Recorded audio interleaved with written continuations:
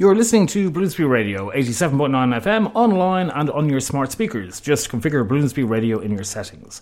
Now for a real treat. In the run-up to Bloomsbury Festival, starting this Friday, the 15th of October, we are joined by some of the people behind the first event in the festival programme. I speak, of course, of NW Live Arts and their concert, which will explore the idea of belonging. It's taking place at 7 p.m. on Friday in Conway Hall. And I'm joined now in the studio by Caroline Hislop, John Simmons and Hazel East, just some of the people behind the event. You're very welcome. Thank you. Thank you. Great to have you here. Yeah. So make sure you stay close to those mics. Absolutely, you can't be too close to them. It's 7:30 p.m. 7:30 p.m. Brilliant. We got that on the record, sorted out immediately. So, Caroline, maybe start off with you, just to ask you a few questions about NW Live Arts. What's it all about? And then we look at, the concert that's going on Friday. But tell us something about NW Live Arts. So, NW Live Arts is a musical organisation based in Camden that I founded in the end of 2018. The driving force has been and still is that I believe musicians have so much more to offer to society, that classical musicians, world musicians, jazz musicians have dedicated so much of their lives and made such a commitment when they decide to become musicians, and often they struggle to have a career. So I took it upon myself to bring them to set up concerts, and this is what we do, where we bring together fantastic classical musicians, fantastic musicians working in other genres from other parts of the world. For example, a tabla player from India with a string quartet. And we put on concerts together with community involvement, because we're also exploring social themes. And this is how I think they can help. That we can look at homelessness or climate change or mental health creatively together with communities. And that is what we're doing. So, for example, the project we're doing right now for the Bloomsbury Festival is looking at the sense of belonging and what that means. Mm-hmm. So through music and through the spoken word, explore that. So before we go on to belonging, because just to explore a little bit about those, the origins of NW Live Arts, just before we go on to this current project as part of the festival. So when you started that in 2018, what kind of community groups were you bringing into the conversation? What kind of issues were you looking at? So the very first project I did was with an arts and wellbeing charity called the Free Space Project, based in Kentish Town at Kentish Town Health Centre.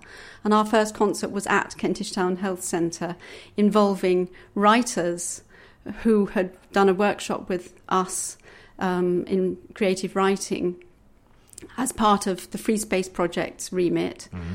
And together with a young string quartet, as it happens, and a tabla player. And we did our first concert. That's how it began.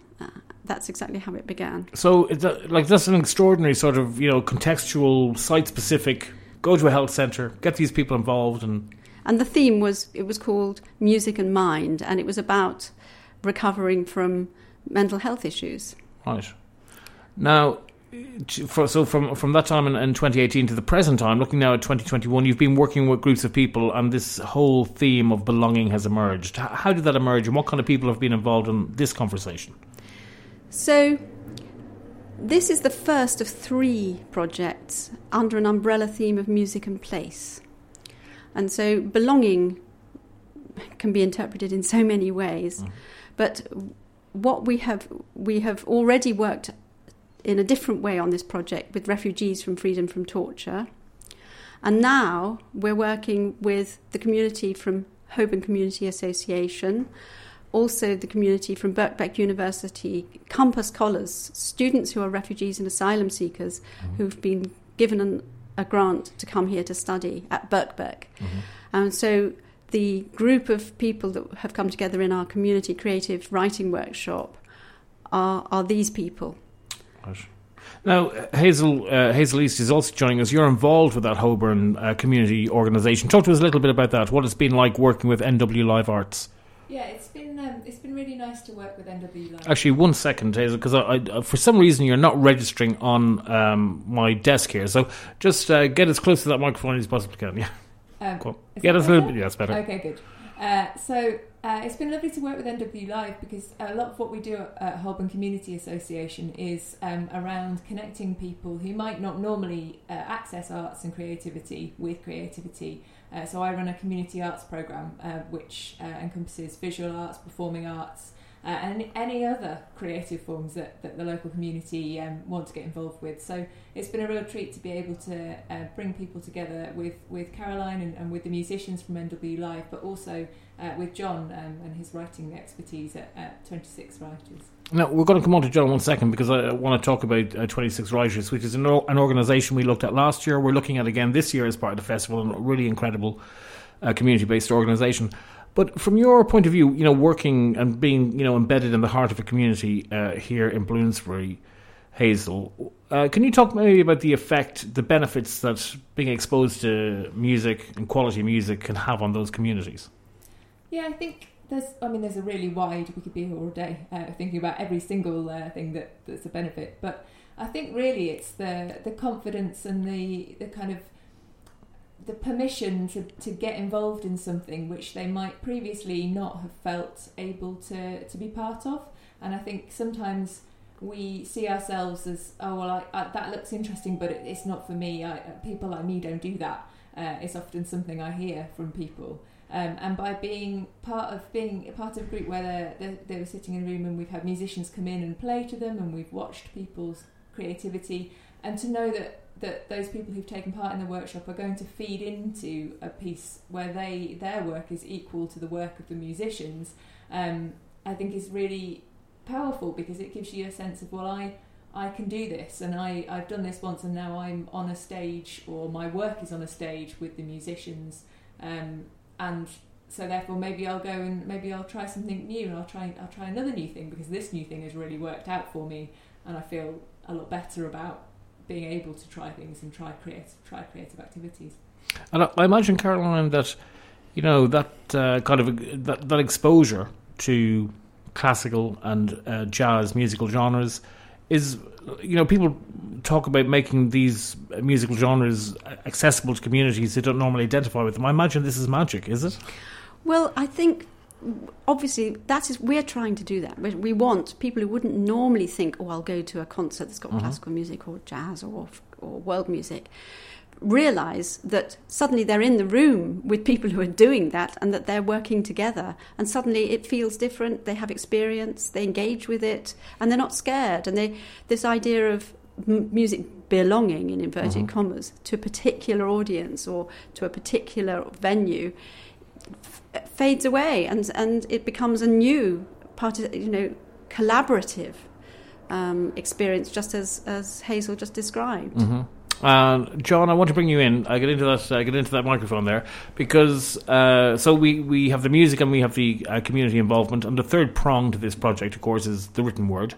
So talk to us a little bit, John. Actually, before we get on to the written word, talk to us a little bit about your own background in 26 and so forth, and what that organisation is all about. Yeah. Well, I'm a co-founder of the organisation called 26. We're called 26 because that's the number of letters in the alphabet. And it sort of appealed to our sense of humour, I think, to have a writing group named after a number. And so we've been going for about 20 years now, and we partner with other organisations because we enjoy the collaboration. And we've been part of the Bloomsbury Festival for, I think it's the last 6 years now. And so this current project, or series of projects that are happening as part of the current festival, is probably our deepest immersion in the Bloomsbury Festival. And it's all happening. This is live. It all happens when it's live. Sorry about that, John. Things out there. Yeah. So our deepest immersion in the Bloomsbury Festival so far. So I'm just one of 26 projects that are happening through the 26 organisation. And I was introduced to Caroline, at least 6 months ago now, I guess. And I was really excited by the prospect of working with NW Live Arts because it had this musical element that I was very interested in, which is not to say I'm at all musical myself, but I'm very interested in the way that other arts can inspire and stimulate writing in particular. So Caroline wanted to create poetry through a series of workshops.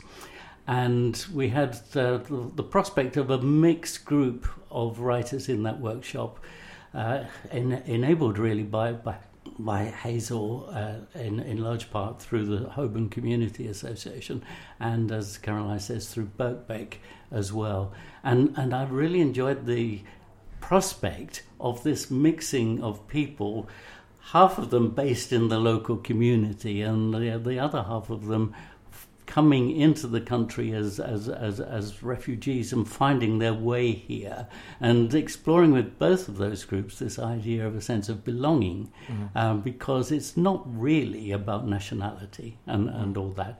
So in the same way that the music is crossing borders, we tried to explore these issues of crossing borders in your own mind as well through writing.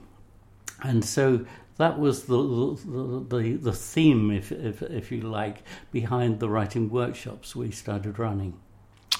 I'm guessing there's a kind of a consolation in writing, would you say, when it comes to, particularly if you're in a country which is not your own, if you're new to it, you're dealing with all the sorts of things that refugees have to deal with, there must be some consolation in the writing process. Yeah, because, unlike many other art forms, you don't need much, really, to get on and write. You just need a pen and paper, really. It is the most basic. And so there is that element of consolation, as you say, but not necessarily for the refugees is it consolation in terms of the language that they'll be using, because they might come into this country and their first language will be something completely different. We got people on our workshops whose native language will be Yoruba, for example, or Igbo. And they are writing in English, but they're also at times using their own languages as well, which is a sort of joyful exploration, I would say, because language does have that ability to cross borders. People can express themselves in a number of different languages, and I'm always astonished by the ability of people who don't have English as their first language to really make sense of their own lives and their emotions through using the English language. John, just one question that cropped up there in my mind when you were talking. Have you? You're an English graduate yourself. You know your stuff. Do you find that people whose first language is not English, that they can bring certain things? I'm thinking in terms of form. I'm thinking in terms of rhythm. That they can bring new things to the English language. Oh, absolutely. Yeah. I mean, the English language anyway is a language made up of immigrant words, if you like. So, it's one of the reasons why English has got such a large vocabulary compared to a lot of other languages. Yeah. We import so many words into English. Even some of the most, what we think of as quintessentially English words, like bungalow, for example, actually is a word from India. Yeah. and well, you know the Irish influence on the English language. Indeed, yeah. And of course, and the influence of the English language on Irish writing, and has been extraordinary. It's interesting, just as a little aside, but we have time, so I might as well say it. Yeah. But I went to a reenactment of the Battle of Hastings at the weekend. Did you? I did, with my goddaughter, and on the battlefield down there in battle. And what surprised me was that the Anglo-Saxons, who were occupying the battlefield first, they had the cred behind them, and then the Normans arrived and they got booed. I felt like shouting, "Excuse me, you are all Normans!"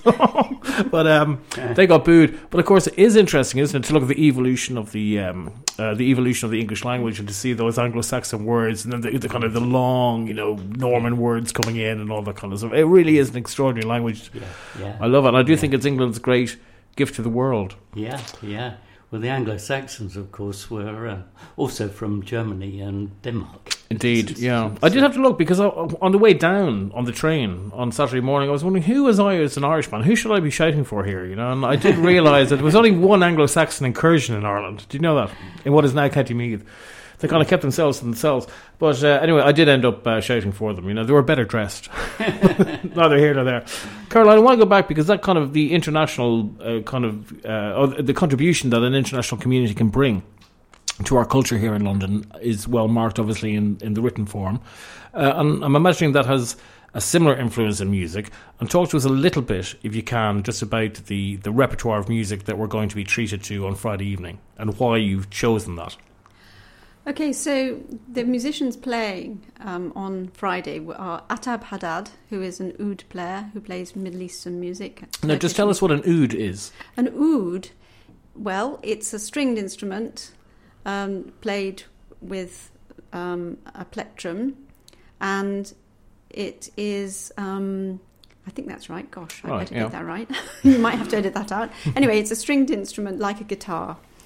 But it has a bowed-shaped back like a lute. So part of the thinking behind this group of instruments is that we have also got a lute player who is a musician who plays what's known as early music, and he plays the lute, he plays the bass lute, which is also known as the theorbo, and he plays a baroque guitar. And we have these two instruments. And I'll come back to that relationship in a moment. We also have a fantastic young pianist called Christina McMaster. The lute player is called Toby Carr, by the way. And then we have a phenomenal percussionist called Antonio Romero, who's Spanish, has background in flamenco and in Middle Eastern music also. And this is a fairly typical mix. I mean, we always have, a classical Western European musician like Christina, who's the pianist, but she plays a vast, wide-ranging repertoire, as do they all, and they're all open to changing their pieces to adapt to this unusual combination. So you're going to hear some very unusual mixes of and takes on pieces. There's a famous piece by Satie, which some of you will recognise from ringtones, called Gymnopédie No. 1, which we're playing. And you won't have heard anything like it before. But the whole point is joyousness and celebrating the fun of talking across the world through music. So the thinking behind it is that no one instrument belongs to anybody or no kind of music belongs to a particular audience. It makes me very angry when classical music audiences complain. Recently there was a whole furore over Nigel Kennedy and playing the Four Seasons in a different way. And of course it should be. You can reinvent and reimagine. In fact, our strapline is reimagining classical and world music in neighbourhood venues. What a great strapline. Yeah, but because I heard, because of course Handel was a strong association with Dublin. You know, the Messiah was first performed in St. Michael's Church in Dublin. But I heard a few years ago a group of young people rapping the Hallelujah Chorus, and I kind of thought, what an amazing way to bring Handel into the 21st century. You know, it's extraordinary, the creativity, because you know that established canon should be played with. That's what being creative is all about. Can I just add to that? Please do. Because in relation to what John has been doing, the wonderful thing about doing creative work is you're making something. So if you invite a group of people to explore what is ultimately a serious theme, belonging, and what it means, especially if you are, for example, an asylum seeker. But what John has been able to do is to do fun exercises to stimulate them to suddenly use language in a way they've never done it before. They're having so much fun. And I've noticed this across all our projects. When you have a serious theme, the creative work that comes out isn't, quotes, serious. It's beautiful, it's extraordinary, it's lively, it's positive, and that is part of the process. So it's ultimately, we hope, very restorative and very healing. You know, one of the things I love about you guys, you're sitting there, you're relaxed, you're smiling at me. This is what community radio is all about. So since this interview began, our doorbell has gone 3 times. Somebody has walked into the studio, and now sounds like a Chinook helicopter has just flown past our window. So, look, this is what it's all about. And, you're good-natured about it, and my thanks for your patience. Before you all go, though, Hazel, I just want to talk about the impact that a project like this has in the community that you're working with. What's their experience been? And before you do that, you see the part of the microphone that John was speaking into. Pull that around and talk into that part, because I think it's stronger. That bit. Yeah, that's even better. Thanks, Hazel. Yeah. I think just before I talk about impact, I wanted to sort of reiterate what Caroline was saying about, I think for us, by working with our community on a creative writing project, rather than saying this is a classical concert and you're going to be part of a classical music concert, writing is a much more accessible way in to classical music than just saying, oh, come along to a classical music concert. Then people go, oh, no, I don't do classical music. Whereas actually come along and tell your story. Well, we've all got stories, we can all, even if we don't write it down, we can all tell the story. So by doing that, I think the way that Caroline's put this project together is really clever, because it's given people an ease, and John's delivery of those projects, as she was saying, has given people an ease that they wouldn't have had if I said, oh, we're going to do a project on classical music and there's going to be a performance. I think everyone would have gone, oh, no. And that would have been the end of it. So in terms of the impact, I think it's helped people to, I hate the word access, but access, something that they probably wouldn't have felt that they were capable of doing before this project. And I think everybody has said that they didn't realise that they could write, and so many people have said to me, and thanks to John as well, a huge thanks to John, that they're now going to carry on writing, or that they realise that they have got something interesting to say. I know one of our participants shared some of his writing with somebody else recently, and they said, oh, you've got to keep writing, you should write, because he's been writing about London. You should write a book of poems about London, and now he's really thinking about that. And I think everybody's going to get something different out of it, and it'll be interesting to see in the longer term where people go with their writing and whether they continue to engage with both writing and classical music. But I think there's been a really positive kind of group bonding exercise, as well as individually positive on their kind of creativity and what they might do in future. I think as a group they've all gained new confidence and they've met new people. That's the point of a community association, is to bring people together. So I think from that regard the project's been incredibly successful, and hopefully we've got a group of people who will keep in touch and continue to know each other after the project, and also continue to develop their creativity. And Hazel, also to say to you, whenever you guys want to use Bloomsbury Radio Studios here, because not just where the festival is concerned, but whatever is going on throughout the year, I want to go back, pass that microphone over to John for 1 second, because I want to just explore, John, a little bit more about this notion of constellation. The word just came to me earlier on, but something that Hazel said there about the process of the writing. I have a theory that everything in the world is too fast, that we have too much news too often, and blah, blah, blah. There's something about, could we call it an alchemy maybe in writing, that makes us slow down. Is that something that you've encountered in your experience of working with these writers? I know that's a leading kind of question, but I'm just interested in it as a theme. It is. I guess that is how do you regard time? Because in a sense, I agree with you. It would be good for all of us if we slowed down a bit.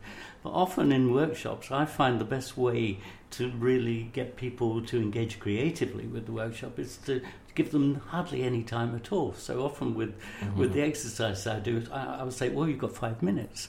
And it is absolutely amazing what people can do in just 5 minutes. But if you say to people in a work situation, right, could you write me this email or whatever it is, and can you do it in the next 5 minutes?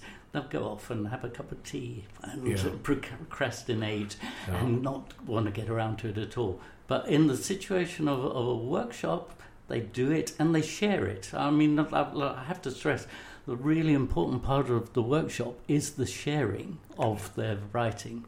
So we've done collaborative pieces as well, collective poems that people have produced. And I think I'm as proud of those collective poems as I am of any of the individual poems that have been produced in this. With the collective poems, I don't think people will be able to go back and read it again and say, "Oh, I wrote that line." I claim that one. It becomes a shared poem, which is a wonderful thing, and which sort of ties in with the theme of belonging as well. So where do you belong? Well, in terms of this project, people belong in a sort of mutually embracing environment where they contributed words that will be part of a musical performance, and it's all as one. And there's something wonderful about that. One of the exercises that we started to get people to do was just, I am from. Where are you from? And you can take that in a very literal way. I'm from, well, I was born up the road in Somers Town, for example. But I am from that whole mix of experiences, social, educational, political, and so on, that made me who I am. And people, if they're coming from Nigeria, bring Nigeria into the room with them. But there are all sorts of other influences as well. And I think that's very much what Caroline and NW Live Arts are doing with the music.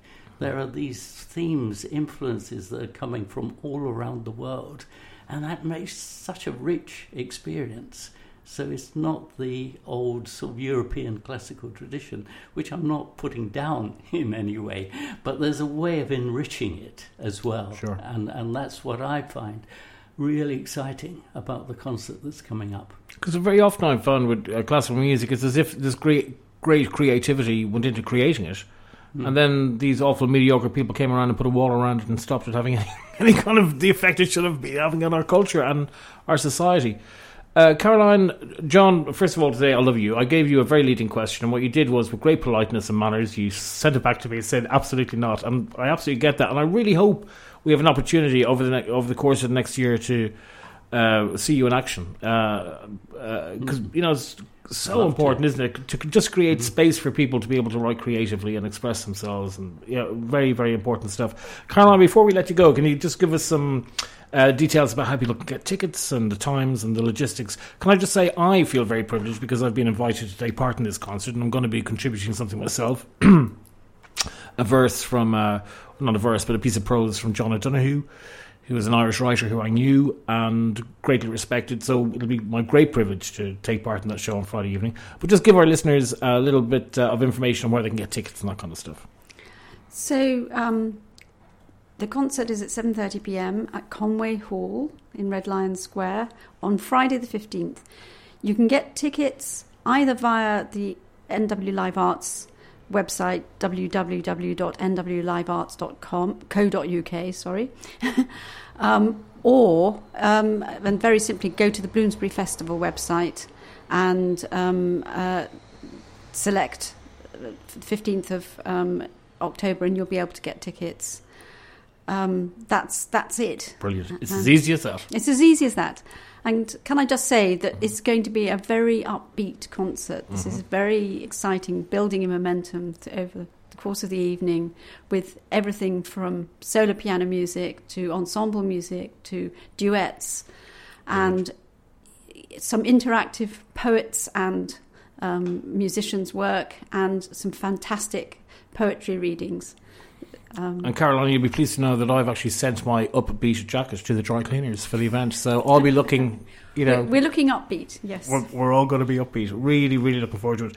Caroline Hislop, John Simmons and Hazel East, thank you so much indeed for coming into the studio. You're people who just make this community what it is. You're there doing this really important work, most of which just goes unheralded. It's really important, and we really appreciate what you're doing. Thank you for your time. Thank you. And just a final reminder from me, tickets are available via the festival website, or, and this is important, you can buy them on the door before the performance begins. Music and Place, Belonging, takes place this Friday the 15th of October at 7:30 p.m. at Conway Hall.